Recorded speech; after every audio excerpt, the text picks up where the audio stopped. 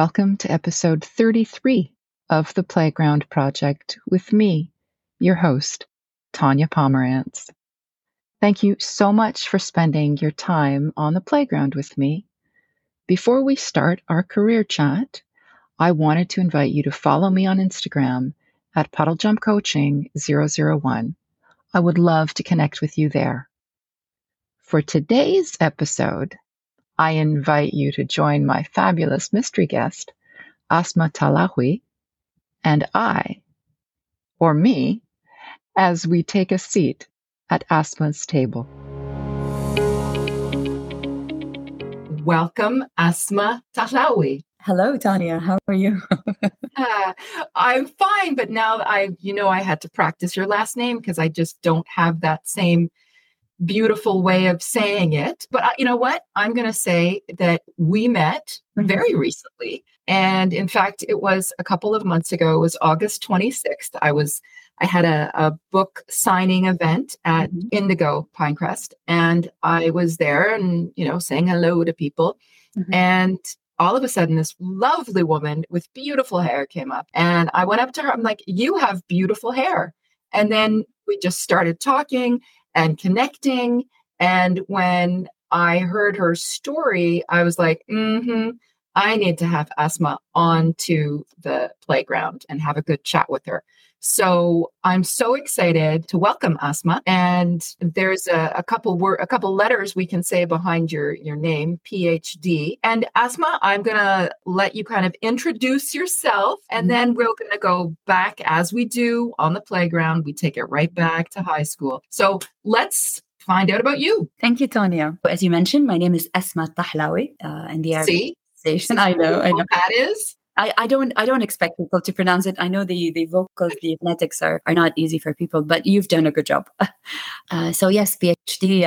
My background is in chemical engineering. I have a PhD in tissue engineering. What I did my PhD in was specifically bone marrow tissue engineering. So designing artificial bone marrow to replace donation where leukemic patients need donations from other healthy individuals, and to produce blood in the lab. Again, I'm talking in the future. It's not readily clinically available, but it's ongoing research. So yeah, research was in that field. Well, as you were saying that, I am getting chills on my arm. I mean, that's changing the world. I'd like to think so, and I'd like to think I had a tiny contribution to that. And I hope one day this will be an available cure, an available solution for patients of whether it's leukemia or any person who needs blood. So yes, I hope this will change the world one day. Wow. So okay.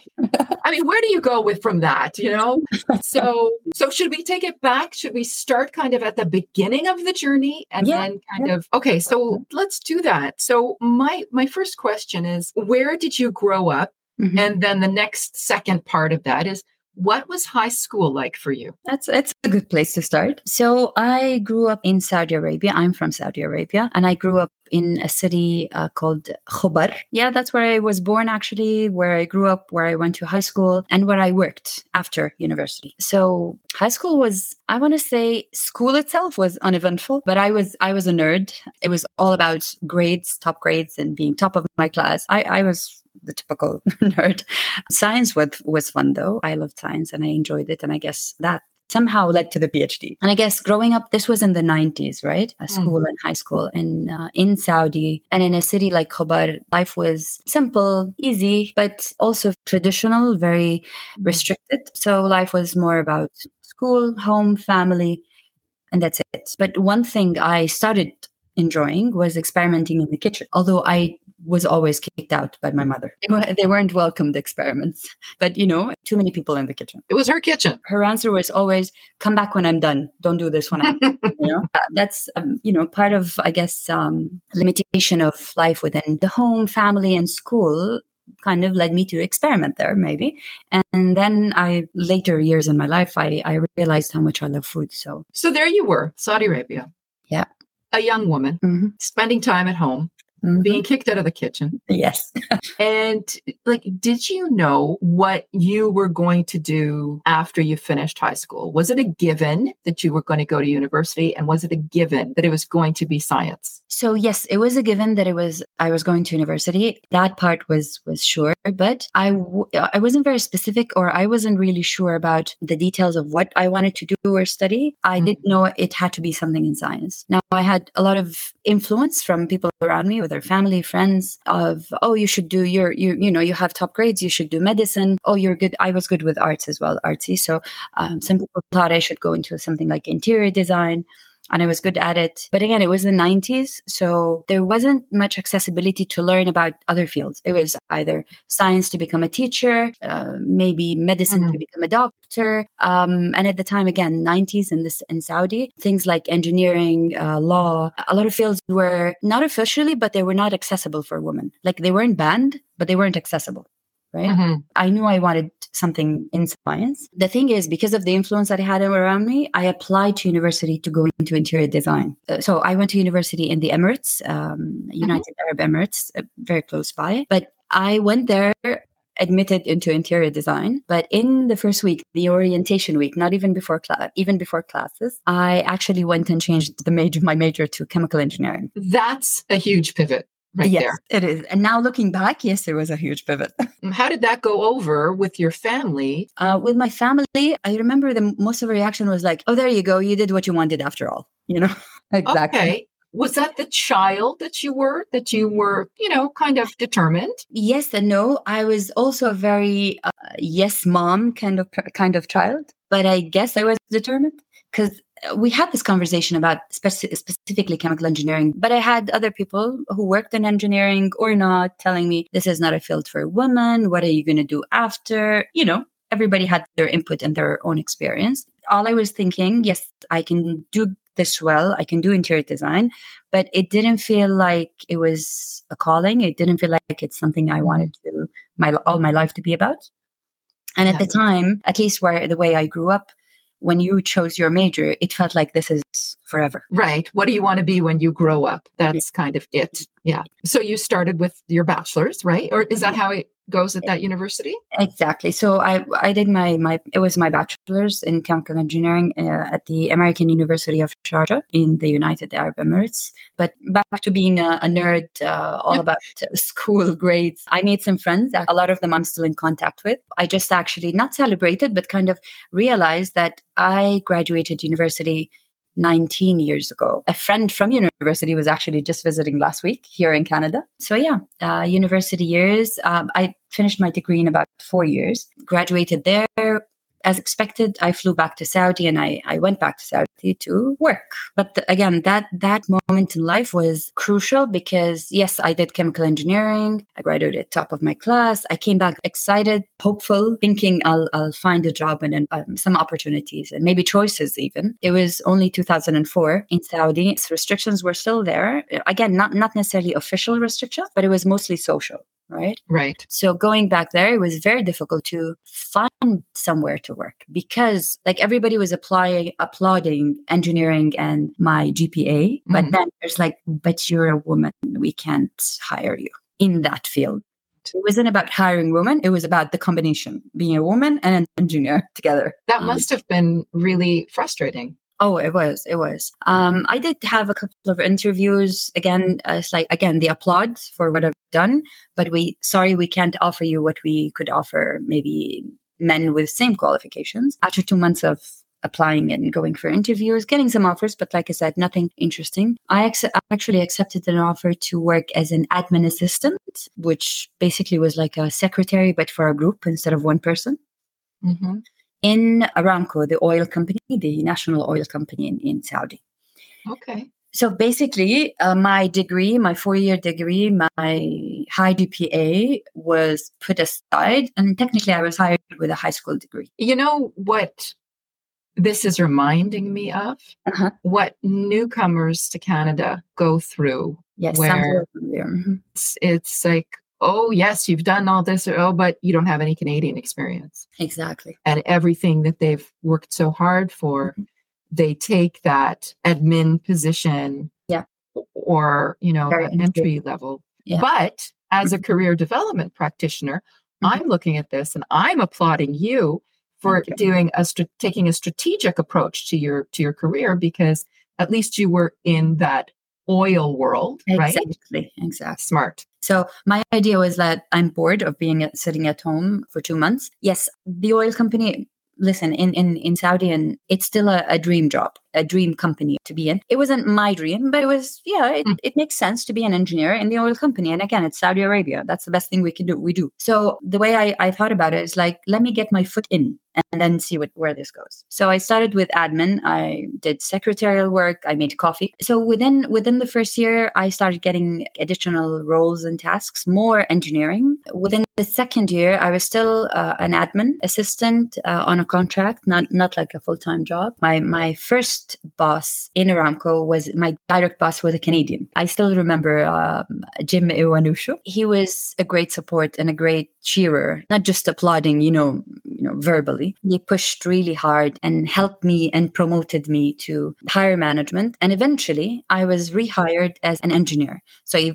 eventually my degree was recognized and I was hired permanently. Like all of this work and him pushing and supporting me made this happen. So towards the end of the second year, I was rehired as an engineer finally. Wow. All right. So then how long were you there? So another pivoting moment. During that time, I was already applying for my master's degree in England at the University of Manchester.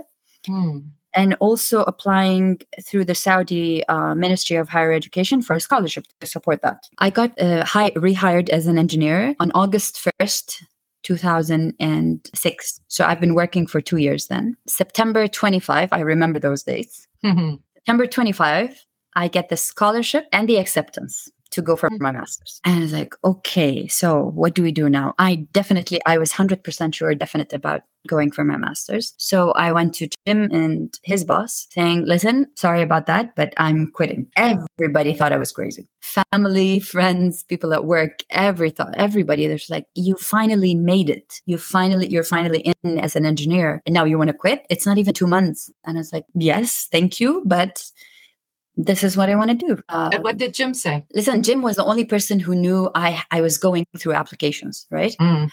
He knew the process. Like he knew when I applied, he knew what my plan.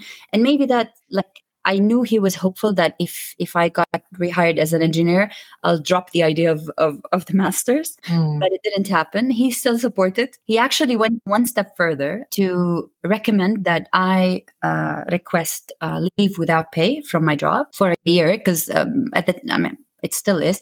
Master's in the UK is only 1 year, right? He was like, why don't you apply for that? And I thought, and I told him, that would be amazing, but I've only been officially hired less than 2 months. I just feel like it's asking too much. Well, they know me. I've been there for 2 years technically, but on paper, I was only there for 2 months. He's like, there's no harm in asking. So he went ahead and actually spoke with higher management about my case and about my potential request, but I had to do the paperwork for it. So we did. But another guy came in and he spoke for me with upper management. And his logic was, she's going for a master's. Everything is paid for. She'll come back with a master's that we paid nothing for. So it's like a free qualification. Why not? Yeah. Eventually, I had to submit my paper. Basically, I handed in 2 letters and everything had to happen within literally 5 days, which included a weekend. Because September 25, the day I got my scholarship acceptance, was actually the first day of school. I was already late, right? I didn't have a visa to the UK. I didn't have a place to stay. Nothing, absolutely nothing. Coincidentally, I've been chatting with a friend from university in the Emirates. She was going for a master's in the same university that year. So basically, within 5 days, I flew to the capital in Saudi, got my visa, spoke with this friend, told her, listen, find me a place. Otherwise, I'm crashing at yours until I find mine. And then went back after the weekend and gave in 2 letters. One was my resignation, and the other is my request explaining why and how and why is it a good idea to get a leave without pay to get my master's. In Aramco, everything takes time. So I said, okay, see you when you decide. Let me know.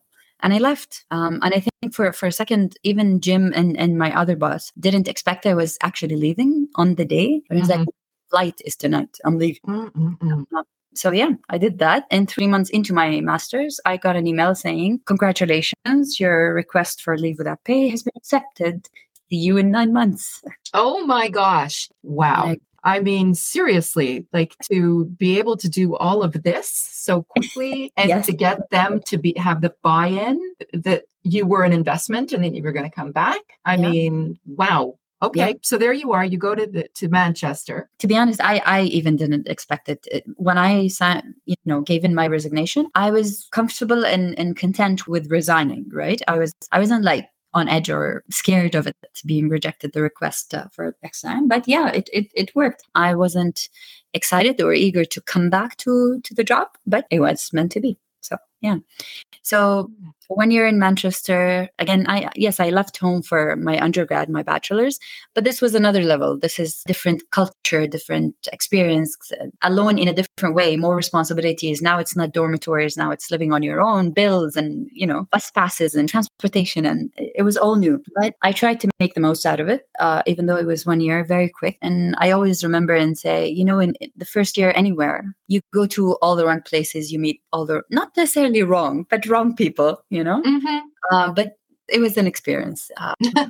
Yeah, it was great. 12 full months. So I came back end of the following year. Now it's end of 2007. Went back to the job. It wasn't exactly what I left. So again, within the company, but in a different department, different role. And again, now I have a master's, but I was technically a fresh graduate, a new hire. I had to go through the same program of fresh graduates from university, from undergrads, of 3 years of rotation, assignments here, different tasks, different roles. It was interesting, but it was in the beginning very far from engineering. Again, socially, because I'm a female. So I did oil sales, crude oil sales, petroleum, basically sales. I did some lab work. I did some business, joint venture development. A lot of roles that were interesting, developed my knowledge and experience, but it was not engineering.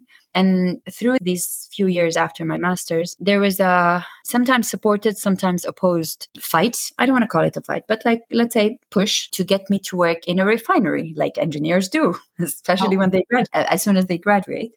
And that took 4 years until it got approved. And you wanted to work in a refinery? To be honest, yes. I was excited just to see what it's all about. And now that I've done it, I don't want to go do it again.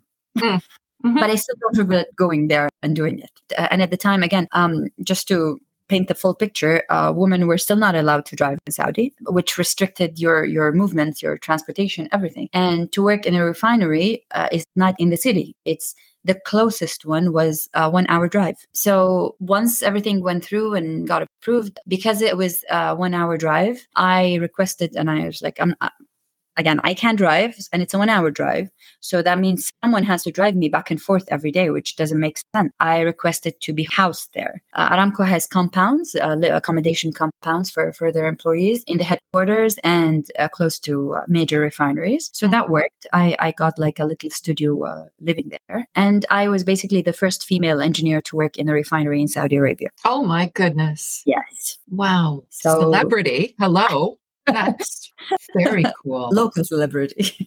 Wow, that's very, very cool. Thank you. So while doing that, parts of it were tough, but now that I look back, I think it was my best year in 18 years career. I really felt my engineering coming out. I felt that was the most engineering focused year I've done at work. Because again, 2 years before it was all business and admin, and then business and sales, and the fields I mentioned. But this was like hardcore engineering in an oil company. That's what we do. We pump oil and we refine it. So it was very, very interesting, and I learned a lot. This assignment in the refinery was supposed to be only 3 months, and I go back to office job. But then it got extended 3 more times. So in total, it was a year and 3 months. Okay. They have requested another extension. Apparently, I was doing something good, but I was like, I'm done. Again, socially, because it's a refinery, it's slightly remote, and individuals and the structure of the community at work was very different than the city. So there was a lot of opposition towards me being a female engineer, giving orders, dictating what operations does. But again, it wasn't me being bossy. I was doing my job. That's right. You were, yeah. A woman is bossy, but a man is assertive. Exactly, Yeah. exactly. But okay, I'll give you an example of this. So in the refinery, every day there's a call with all the units in the refinery. So if you walk by any factory and you see towers lined up, each one is a unit. So there's a call every morning, updates on what every unit is doing. And I was working in a position where I need to address each one of them. So this is a call. Nobody sees it at the other, but I'm in the same room with my team and my boss. So we're on the call and my turn comes. I ask a question and there's silence. I ask into the phone. So the people inside the refinery would answer me and there's silence. I repeat and there's silence. So my boss kind of figured it out and he went on. He asked exactly the same question and then we got an answer. Exactly. Now, people made it a joke out of it, but it didn't feel good. No, I can't imagine it would. Now I laugh about it because overall that year, yes, some people were, as I said, were opposing me being there. But at the same time, the team that I worked with, although we came from very different backgrounds, they were more, let's say, restricted and religious and strict about their ways and their opinions of people, women, anything and everything. But I have to say, it took them some time, but once they opened up, they actually became they included me like family, and it was very, very heartwarming to see that kind of wall fall apart. And the elderly treated me like their daughter, the younger was like a sister. So it was eventually very, very friendly, but on a smaller scale. Not everybody was like that. So again, I actually was in touch with a couple of them before I leave Aramco last year, and it was again very heartwarming to know that they remember me. People come back from the refinery, it's like, oh, you were Asma, you worked there, people are talking about you, that you're the first female engineer. So it's very nice to know that at least nobody hated that I was there. No. And do you think that now you've paved the way? I believe so. Good. I believe so because, yes, one thing, I was the first to work there, but part of it is obviously it's not all my work, but around the year 2006, until 2006, Aramco was only sponsoring males. So male engineers, male doctors, lawyers, everything. They were sponsoring high school graduates, only men, to go and study abroad and come back for jobs. But 2006, they started applying that for and opening the program for women as well. So by 2010, there were plenty of female engineers coming back, but they still had some opposition. I heard stories of meeting some of these young women telling me, how did you do that? We're engineers and we're here and we can't work as engineers. So yes, I share my story. Sometimes it works, sometimes it's not. But because again, it makes a difference who you report to and who's in charge. And Aramco is a huge company. Last time I checked, they were 60,000 employees. 60,000? Yeah, but that's not all in one location, not all in. Some of them are actually not in Saudi. Aramco has offices and facilities across the world. But again, we worked in the headquarters, so I guess majority are there. Yeah. So yeah, I'd like to think I paved the way because I know so many of them use me as an example. I was like, how come Asma did it? They would argue using that. So then now I'm just intrigued. So you've done this, you've accomplished this. Where does the PhD come in?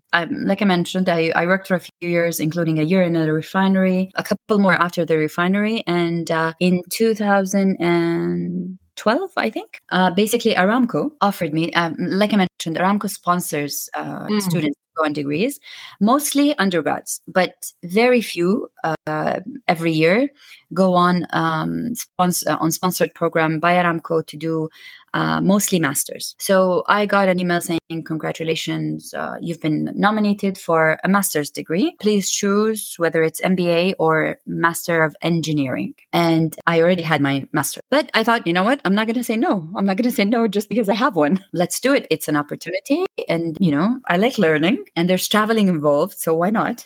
So I chose master's. I chose the MBA. I thought my master's was already in engineering. Let me do something complementary. But then my boss calls me and just confirming, saying, I believe you have a master's already, right? I said, yes, I do. And it's in the file. And luckily, when I came back from my master's, of course, Aramco had not sponsored the master's, but I filled out an application to have it inserted in my file, which came in handy now, a few years later. I said, yes, I have a master's. And he was like, are you interested in a PhD? What? Of course. Okay. Again, remember the nerd that wanted to... Yes, that's what I was thinking. Something? Good yes. for you. So she was asleep, but then she woke up at that moment. And I was like, yes, of course. But in what? Because I know as a sponsoring entity, Aramco as a company would choose and interfere in the major, in the school you're going to. So I understand. I mean, they're paying for the whole thing. Right.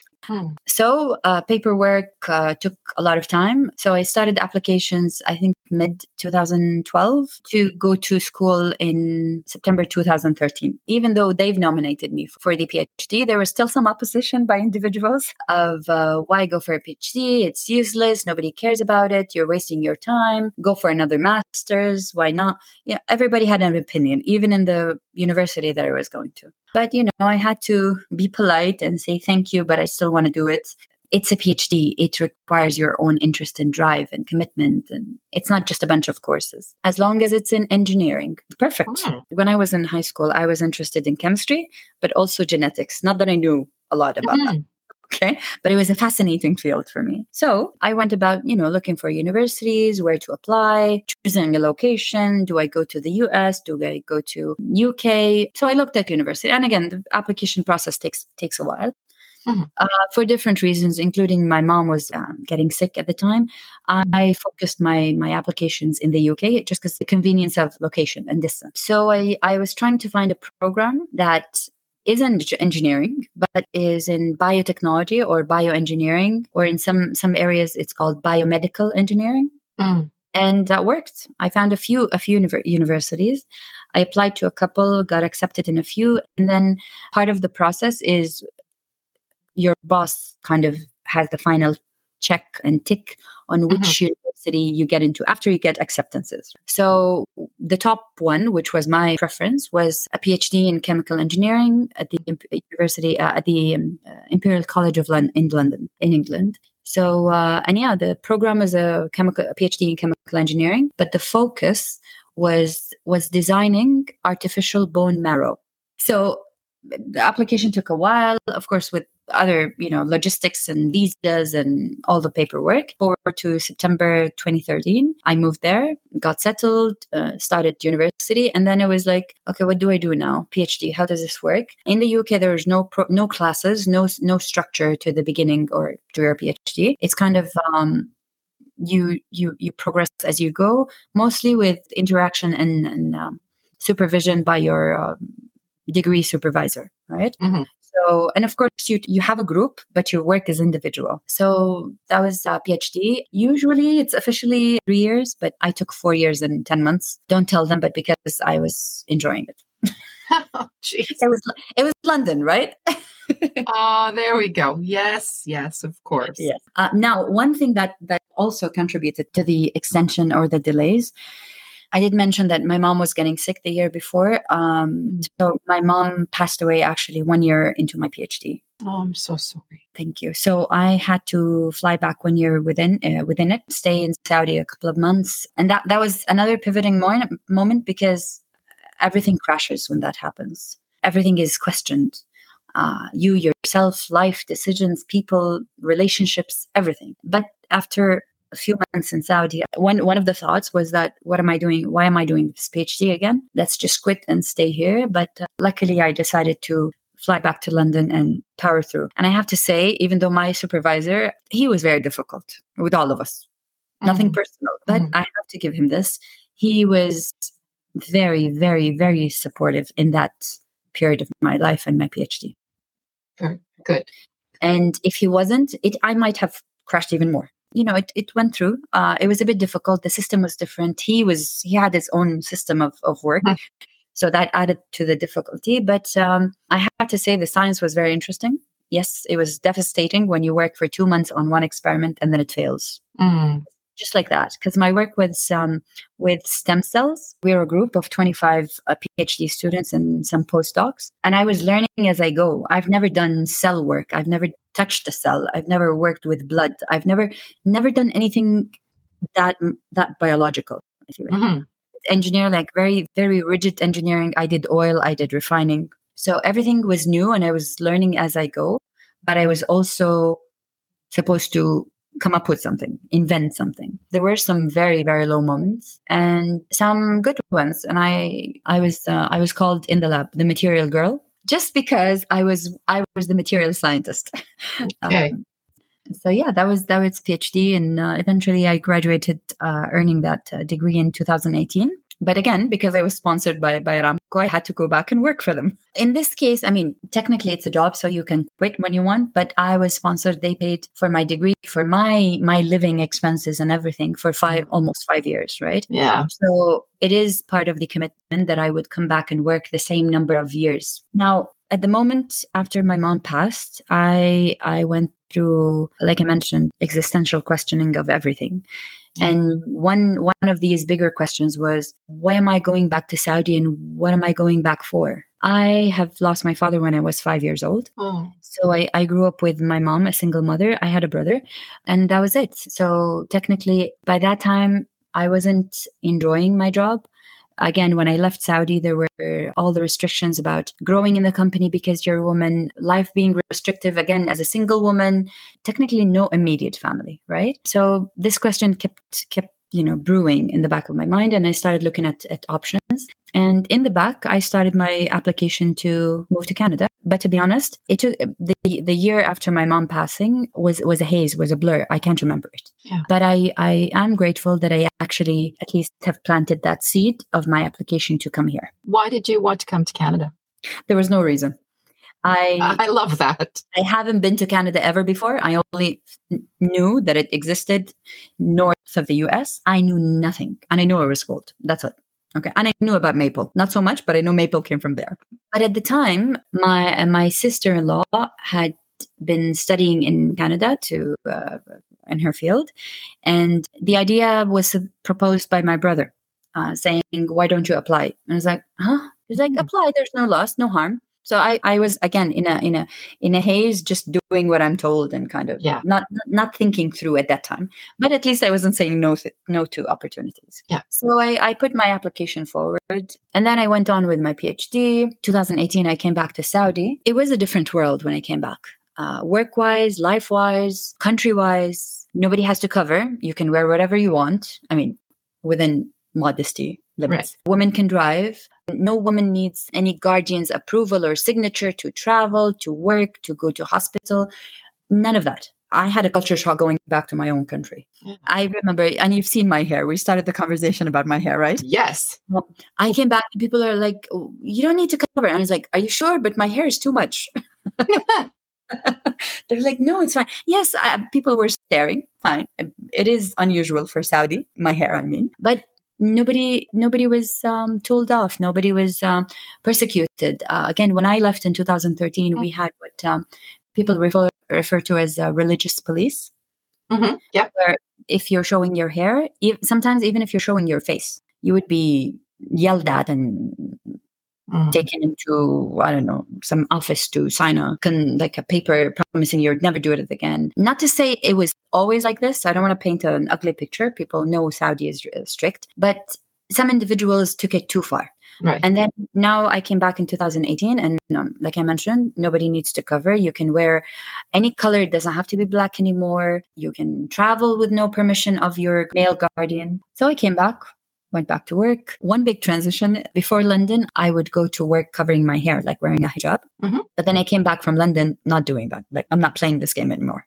I'm not wearing it. So that was another shock to the people I worked with. Yes, I would imagine it would be. Yes. I could see it in their eyes, but again, socially, nobody can ask me or question it or even pretend they notice. Right. So work went fine. Now it was more all about, oh, you're a successful, qualified woman. Take this, get this, take this position, lead this, be in charge. You know, everybody wanted to promote women, to give them opportunities, whether they believed in that or at least they wanted to ride the wave, right? Okay. So working in Aramco after that was, I have to say, very different. I was more seen, more accepted and appreciated, I guess, for my qualifications. So within a year, I got a promotion, and then COVID hit. During 2019, I got my invitation to land into Canada. And by that time, I had already been back in Saudi a year. On a personal level, there was some emptiness At the end of the day, it was lonely. One thing I reestablished as soon as I landed back in Saudi was my cooking. Part of it was experimenting. Part of it was the establishing of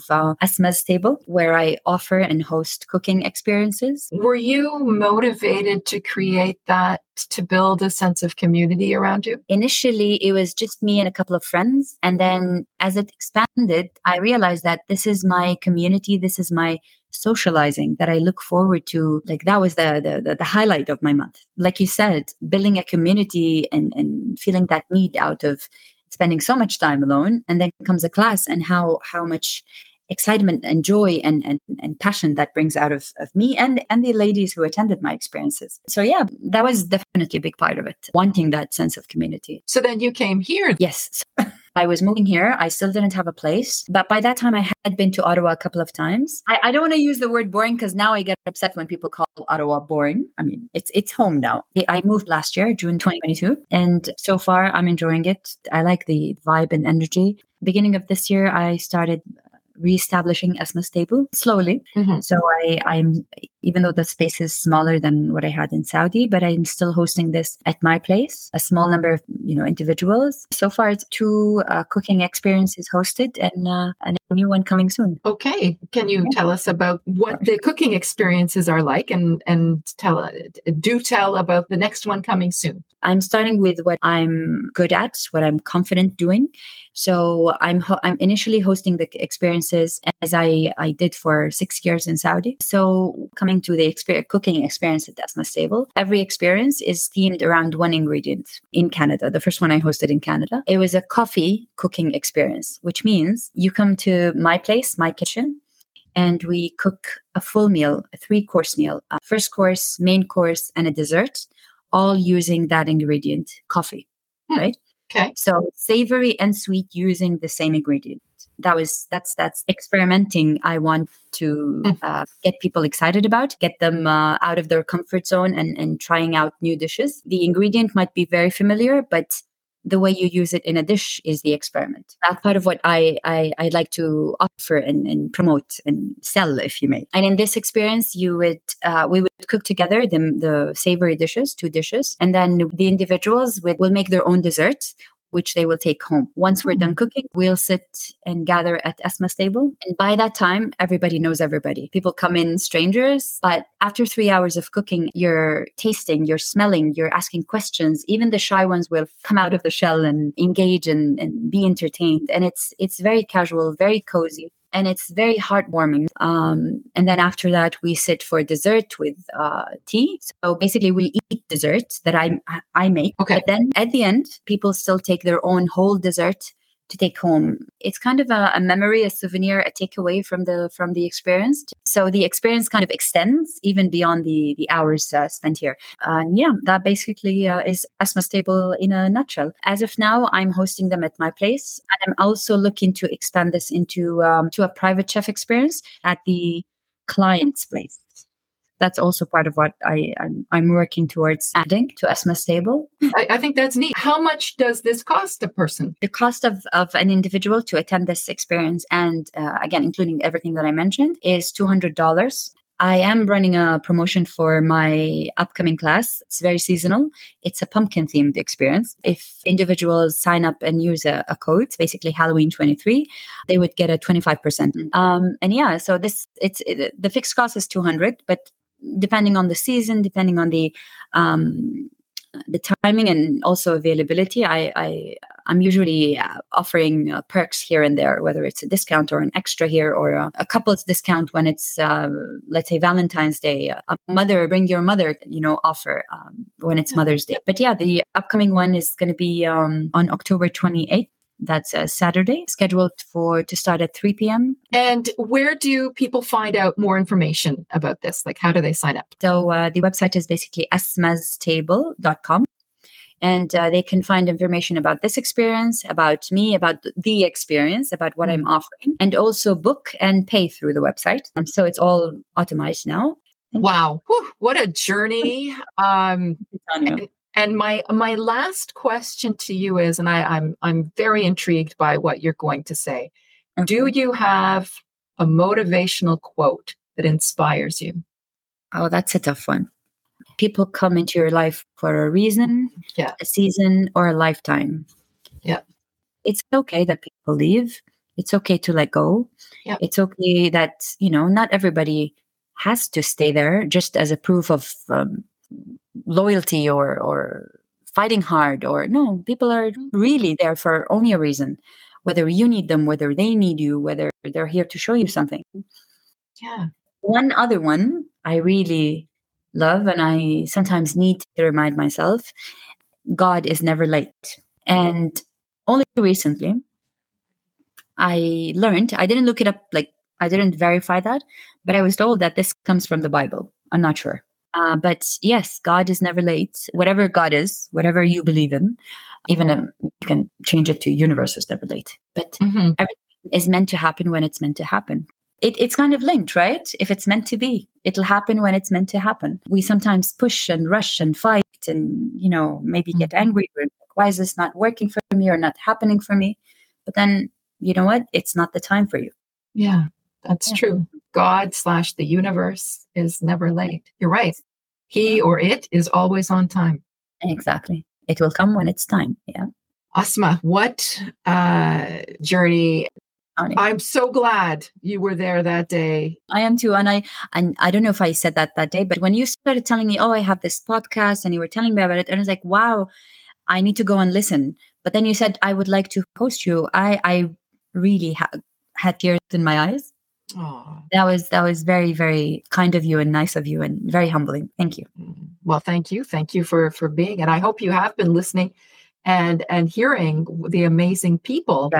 Yes, amazing stories. Yeah, this is why I had, listen, anybody who has like a PhD in chemical engineering is a woman from Saudi Arabia and then comes here and starts her own cooking experience. No, that's a story that needs to be shared on the playground like that. So thank you so much, my friend. Thank you, we will be in touch for sure. All right. Yes, thank you.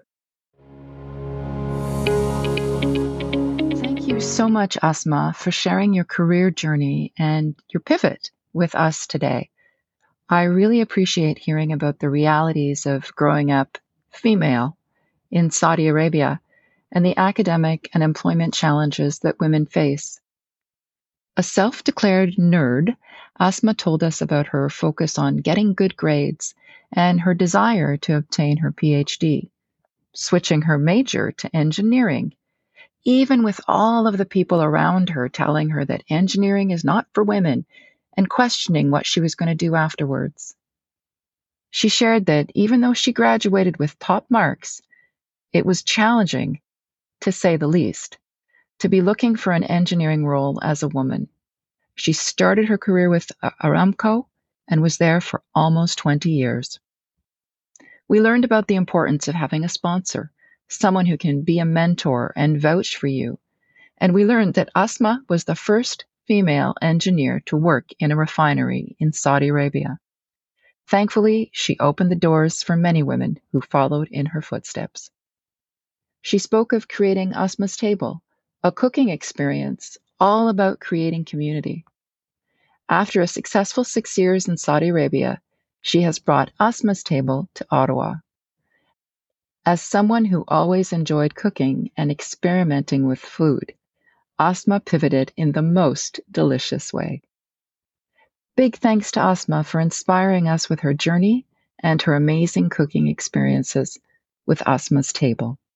I'm really excited about our next week's mystery guest and prepare to be inspired again. I'm telling you, I am the luckiest person to have the most amazing people in my life and to be able to showcase them and their accomplishments and their inspiration on the playground with you. So again, I invite you to follow me on Instagram at puddlejumpcoaching001.